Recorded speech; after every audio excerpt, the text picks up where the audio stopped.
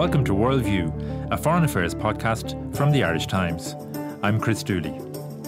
The defeat of Islamic State in its strongholds in Iraq and Syria by US-backed militias in recent months has seen the terror group's self-proclaimed caliphate, which once covered large swathes of territory and enabled it to rule over millions of people, reduced to just a few desert outposts.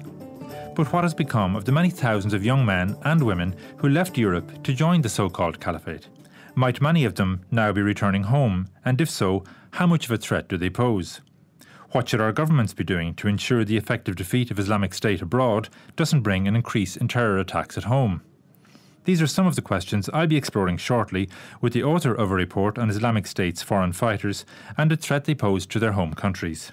But first this week, we're going to Catalonia, where the election campaign for the new regional parliament has officially begun. Guy Hedgecoe is covering the campaign for us, and he joins me now from Barcelona.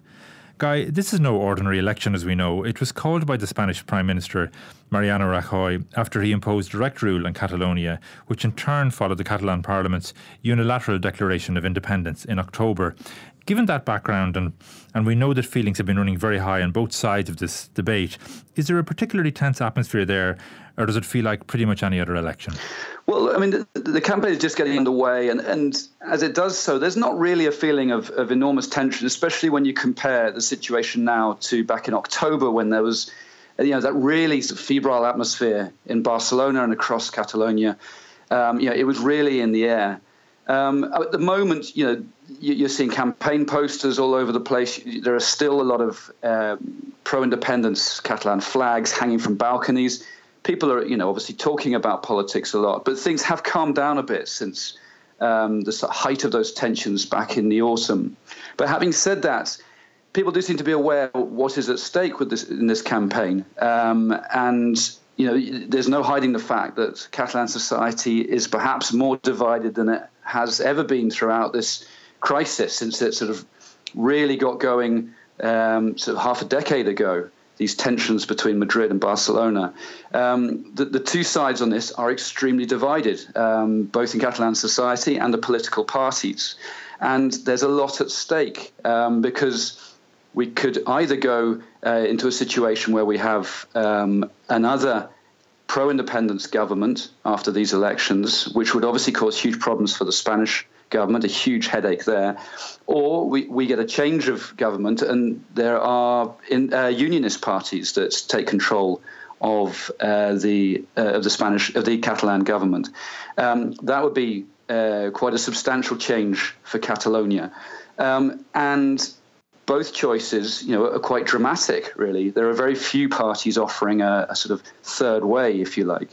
So there's a feeling that there's a lot at stake here. And I think we're going to see the tensions increasing closer to the election date on December the 21st. Now, in the last regional election, it's worth reminding ourselves, in 2015, the pro-independence parties between them, they got just under half the vote, about 48%, but a small majority of the seats. So is it likely to be similarly tight this time, do you think? Yes, I think so. I mean, polls at the moment seem to be showing that the pro-independence parties are marginally ahead of the unionist parties, but it is very marginal.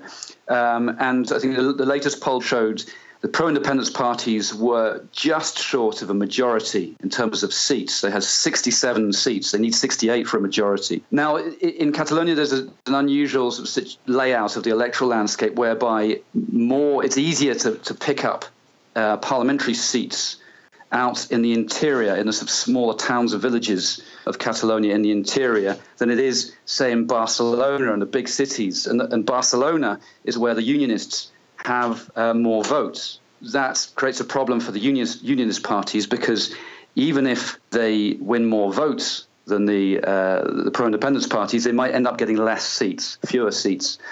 So there's a sort of anomaly there for them. It's very finely balanced at the moment. There's a feeling it's unlikely that the unionists will actually win outright. The pro-independence parties will probably win, but getting that majority is going to be difficult. They would really love to get a majority of the popular vote. That would be the ultimate sort of victory for them. But that's seen as pretty difficult as well. And they fell short of that, as you say, in 2015. If they got that this time round, they feel that would give them a very clear mandate to once again push ahead towards independence. The problem is if they get a a majority of seats, but not the problem of not the majority of votes, then once again they're in that situation where people are questioning their mandate. Now, I suppose one thing that might have helped them get that majority of votes would have been had they managed to run on a common platform or a joint platform. And I know some people on the pro-independence side would like to have seen that happen, but it's not the case, is it? The independence parties are running their own campaigns, aren't they? Yes, that's right. You have three pro-independence parties. The Junts pel Sí, which is the party of Carles Puigdemont, the deposed Catalan president, is running under a different brand, Together for Catalonia, for this election, but it's essentially the same party with a few civic candidates there as well.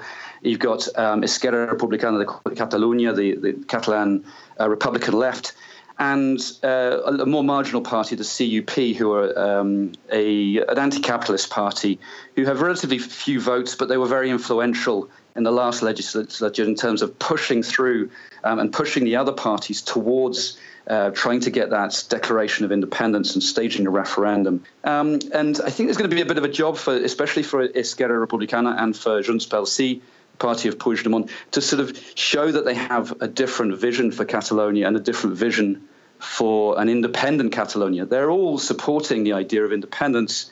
They're all giving a vision that's slightly less strident than last time round. They're being a bit more moderate in that sense. They're not laying down markers in terms of when they want to gain independence.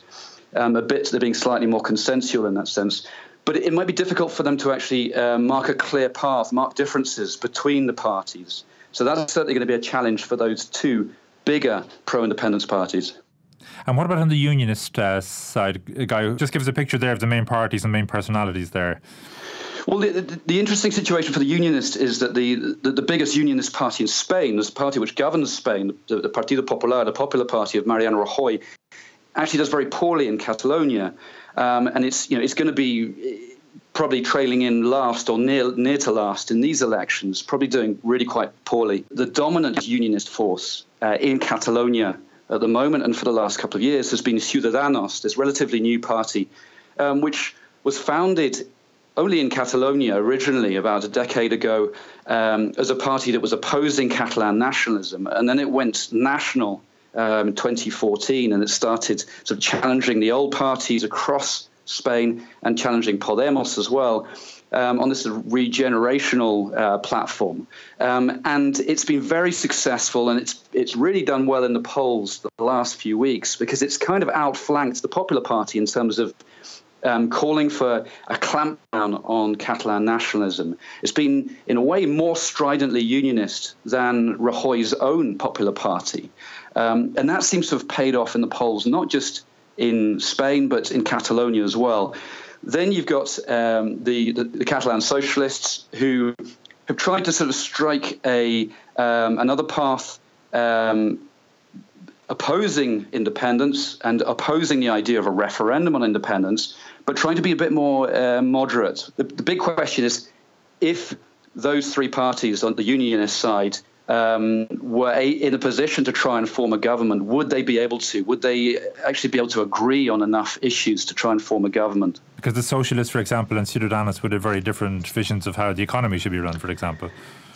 Well, yes, that's right. I mean, Ciudadanos come from a more sort of centre-right place in terms of the economy, and the socialists would be to the left of that, and on some social issues as well. But I think there is a feeling that the Catalan issue, if you like, the territorial issue, is going to dominate any kind of negotiations between these parties. It's interesting, there was a TV debate just a few days ago between the leading unionist candidate, Inés Arrimadas, she's the candidate for Ciudadanos, and her counterpart for Esquerra Republicana de Catalunya, Marta Rovira. And at one stage they were asked by the presenter in this debate what the unemployment rate was in Catalonia, and neither of them could answer that because they were so obsessed and so focused on the issue of the territorial crisis, so that they couldn't answer him correctly. So that gives you an idea of how this has dominated the political scene, obviously in Catalonia, but to a certain extent across Spain in recent months. And there have been two very significant developments in the last 24 hours, kind of on the judicial side of things, if you like, that I'd like to ask you for your view on what the impact might be. We had in the Supreme Court in Madrid yesterday 6 of the 8 Catalan government ministers, the outgoing government, who had been held in custody on sedition and rebellion charges. They were released on bail, but two others were actually remain in custody, two members of the cabinet, plus 2 other pro-independence campaigners. That happened on Monday. Then on Tuesday, just before we came on air, actually, the arrest warrant that had been issued in Spain for the deposed Catalan president, Carles Puigdemont, who is in exile in Belgium, the arrest warrant for him and 4 of his colleagues who were all in Belgium was withdrawn. So I'm just wondering, will those developments kind of amount to significant sort of de-escalation, or will the fact that 4 leading Catalan pro-independence campaigners are still in jail, will that actually be still a major focal point of this campaign? Well, I think, first of all, it's important to point out that the decision over Carles Puigdemont and his the European arrest warrant being lifted against him, that seems to be very much a technical decision rather than a change of heart by the Spanish judicial authorities. It's to do with how the Supreme Court in Spain believes the Belgian authorities might handle his case, and it might weaken Spain's hand if he did come back to Spain in terms of trying him. So the Spanish arrest warrant against Puigdemont still stands. So in that case, he would almost certainly be arrested and imprisoned if he did come back to Spain. But clearly, the fact that you've got these politicians either imprisoned or in exile is a major factor in this campaign. It's pretty unprecedented in that sense. Now, you could see that as a big disadvantage for the pro-independence camp, because clearly not having some of your main candidates, Puigdemont, Oriol Junqueras, he's one of the 2 who's been kept in prison following that decision earlier this week by the Supreme Court. He was deputy president of Catalonia until recently, and a very high-profile pro-independence figure. Not having those kinds of figures on the ground obviously is a problem in terms of just sheer logistics of campaigning.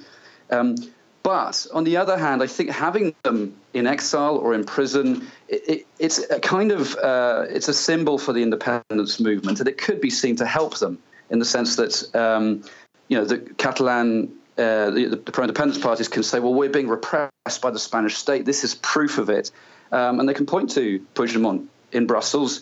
And Junqueras in prison. Guy, the Spanish government has said it will respect the result of the election regardless. Now, it remains to be seen what happens if the pro-independence parties come back with a majority in the parliament again. Presumably what would trigger a response from the Spanish government would be if they were to declare independence again. And you alluded to there earlier. Is there any evidence at this stage? So what might happen is, should the same parties come back into government, is there a kind of new thinking about different tactics, or are they likely to go back down the same road of declaring independence? Well, I've spoken to a couple of politicians from Esquerra Republicana, the pro-independence party, today, and they kind of, they admitted that they'd made mistakes, in the last few months with that declaration of independence, saying that they felt that perhaps they'd been a bit naive, believing that the Spanish government would engage in dialogue and so on. And, and there have been other criticisms of their own, how they have handled the situation over the last few months, especially since October the 1st and that referendum. So there's a kind of feeling of self-criticism and that maybe next time around they would do things differently. But the main change of tack would seem to be that they just wouldn't lay down these sort of time frames as they did previously and say, right, in 18 months we're going to stage a referendum, or in 2 years we will be independent. They're not doing that at the moment.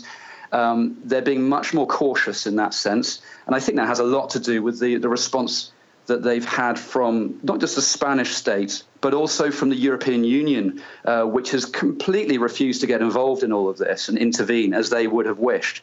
So I think they've realized that out of necessity, they've got to be a lot more cautious. Now, if those parties did manage to get a majority of seats and a majority of the popular vote, that's unlikely, I think. But, that would embolden them enormously, and that would really mark their recovery after all the trauma they've been through over the last few weeks. they might start talking again about a new roadmap to independence. But I don't think it would be such a bold roadmap as the one they laid down last time after the elections in 2015. Well, presumably they'd have a very strong case then for a recognised referendum, wouldn't they? I mean, and I think polls have shown that Catalans, wherever they stand on independence, a majority does favour holding a referendum. Yes, I think a majority of the popular vote would really change things in that sense. It would create a lot more pressure on the central government to agree some kind of referendum, although I think the Rajoy government in Madrid is always going to resist the possibility of a referendum, especially when you've got the parties like Ciudadanos, who are doing so well, who are so opposed to that idea. And then the Madrid media, the right wing of the Popular Party in Madrid, all opposing that idea on principle because they say it goes against the constitution. So I think we probably would be looking at a change of government in Madrid, as well as those changes here in Catalonia, before we start looking at the possibility of some kind of Scotland-style referendum on independence. OK. Well, Guy, the election date is December 21st, and we look forward to talking to you again about this between now and then. Thanks for that. Thanks a lot, Chris.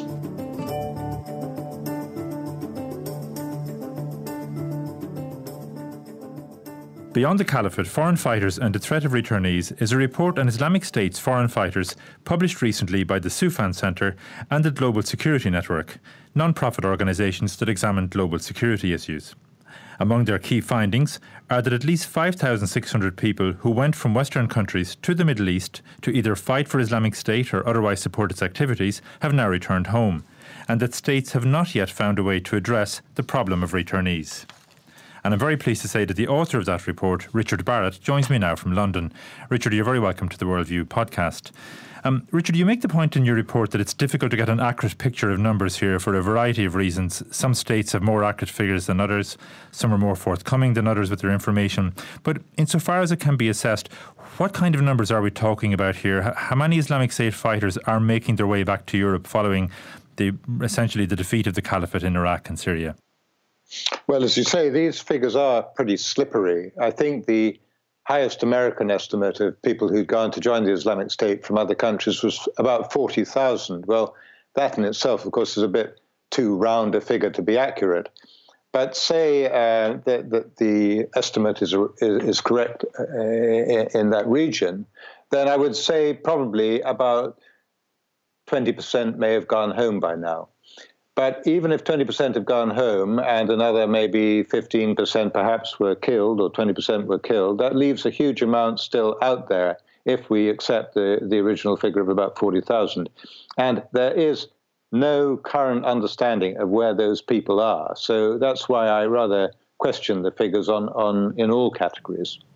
And in general, how much information do European governments have about their citizens who go abroad to fight for Islamic State? Is there good intelligence sharing between states?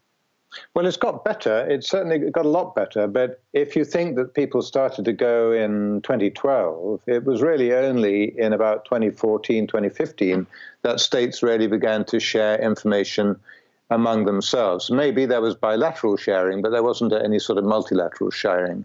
And the Turks in particular complained that states were accusing them of letting these people go through into Syria. But they said, well, you know, we got hundreds of people, millions of people coming to our country every year. And if you don't give us some idea of who to look out for, then we can't keep track of where they go once they've entered Turkey. And so their own databases started to grow. And because that worked quite well, I think states began to share among themselves with Europol, with Interpol, and other groups like that. And I think one of the more worrying findings that I mentioned there at the outset was that states have not yet found an effective way to deal with people coming back. You say in your report that they tend to try one of two approaches. One is to put people in prison, and the other is to try rehabilitation and reintegration into society. And have either of those approaches been found to work, or which works best? Well, it's all very particular to the individual, unfortunately. So for some, going to prison may work. For some, going through a rehabilitation program may work. But for others, it won't work. And it's very difficult, of course, to tell at the beginning what's going to work for whom. Of course, if somebody's committed a crime, and in many countries joining the Islamic State is in itself a crime, then if there's sufficient evidence and it goes to a court and they're convicted, surely they should go to prison. But, of course, prison is only a temporary solution for those people, because They won't stay there forever. And when they come out, what sort of attitudes will they have? And while they're in prison, what influence will they have on other prisoners? So that's an issue for the prison service. And on the rehabilitation and reintegration programs, well, it depends a lot why people actually went to join the Islamic State, what they were looking for by doing that, as to how they may be successfully reintegrated in society. But even if you help them deal with those issues, then there'll be other people in the community who say, well, look, we didn't do anything wrong at all. We didn't even go and rob a corner shop. And yet you're giving these people all these privileges and help and so on in finding a future life. And you make the point in the report that we won't really eradicate this problem unless you deal with the social conditions that lead to people going off to join jihadist movements in the first place, don't you? But that's a very long-term project, isn't it? It's a very long-term project, yeah, but are we serious about it or not? I mean, we can say, okay, this is just another form of crime and we just have to put up with it, and from time to time there'll be a terrorist attack.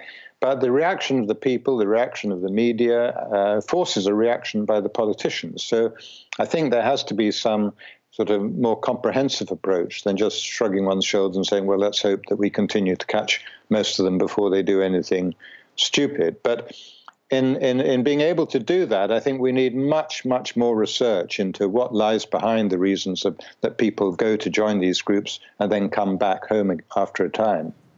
And do you see any evidence that governments are kind of taking that seriously and are taking those kind of measures and taking that long-term view that's necessary? Well, they're certainly wringing their hands, which is a start, I suppose. But finding solutions is very difficult. I mean, there's all sorts of problems in our countries, particularly in Western Europe. Social problems, economic problems, political problems. There's sort of polarization that's going on now. There's in-groups and out-groups, there's growth in right-wing extremism as well as the sort of Islamist identity, which is causing problems within communities. And all of that may have different causes, but fundamentally, of course, it's about social cohesion. It's about pulling together as a community, whether on a small local scale, even at the family level or the street level and so on, and then up into the national level and in the sort of pan-European level too. And it's really difficult for government, I think, to address some of the individual problems within the sort of 5-year electoral period that they generally plan for.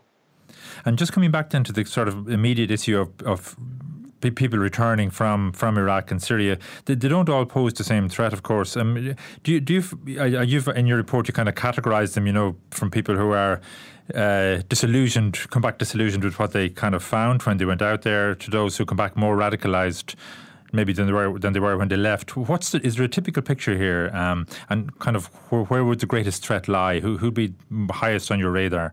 I think the ones who've come back most recently, because I think the ones who came back early probably were disillusioned. They probably didn't take part or even witness the worst excesses of the Islamic State. But people, for example, who went on fighting until the fall of Raqqa or something like that, they must surely be deeply committed and deeply radicalized and identify almost completely with Islamic State rather than with the home community that they're going to return to. So those, I'm sure, would be the most dangerous, not only for their attitude, but also for their skills as well. And do we know yet, are people in that category, are they more likely to come home or are they more likely to go? I mean, it's worth pointing out that Islamic State does have a presence in lots of other countries, in Libya and East Africa and many other places. Are many of them more likely to go on and look for an opportunity, as it were, to fight for Islamic State elsewhere? I think you're right. I think that they will. If they have the opportunity, for example, to go to Libya or Sinai or even to, say, Philippines or somewhere, well, maybe they will take it. But it's not so easy to get there. And I think even if they were to try and get to Libya, they might have to go through Turkey. They might therefore find it easier to go home first and then move on to Libya later if they can. That may be their ambition, but it may not be so easy to achieve. And your report, Richard, it's not all about fighters. You have a section on women and children. Now, of course, there have been instances of women who will also take part in combat, but generally that's not the case, I think, in Islamic State. So what kind of particular challenges do returning women and children pose for Western governments?